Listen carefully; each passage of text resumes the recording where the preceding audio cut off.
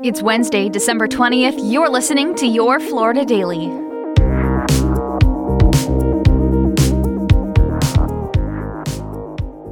I'm Katrina Scales. A group looking to protect abortion rights in Florida now says it submitted enough signatures to get the issue on the ballot in 2024. The group Florida's Protecting Freedom is proposing an amendment that would allow abortions to remain legal until the fetus is viable.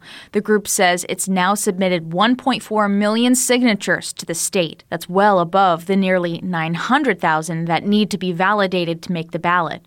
The proposal is still facing a legal challenge from Attorney General Ashley Moody, and if it is on the ballot next year, 60% of voters would need to say yes for it to pass.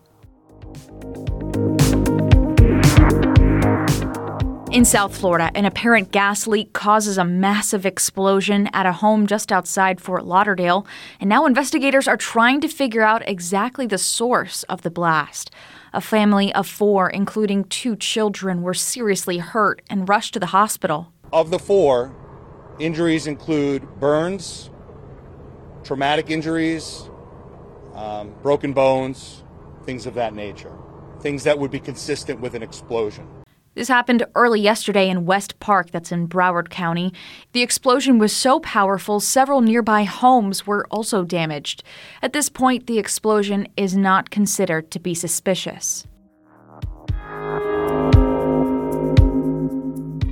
And after Hurricane Ian tore up the beaches of Sanibel Island, 400,000 tons of sand is being delivered.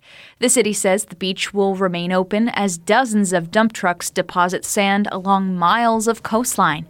The project is expected to be completed in April 2024, just in time for sea turtle nesting season. Find these top stories along with breaking news, weather, and traffic all day on clickorlando.com. And now, a completely random Florida fact.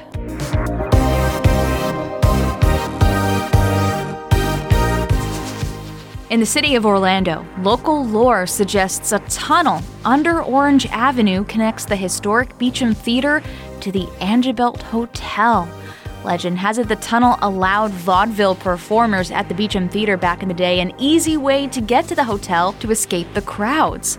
My colleague Jacob Langston actually got permission to go under the Beecham and check out the tunnel himself and got some answers from a local historian.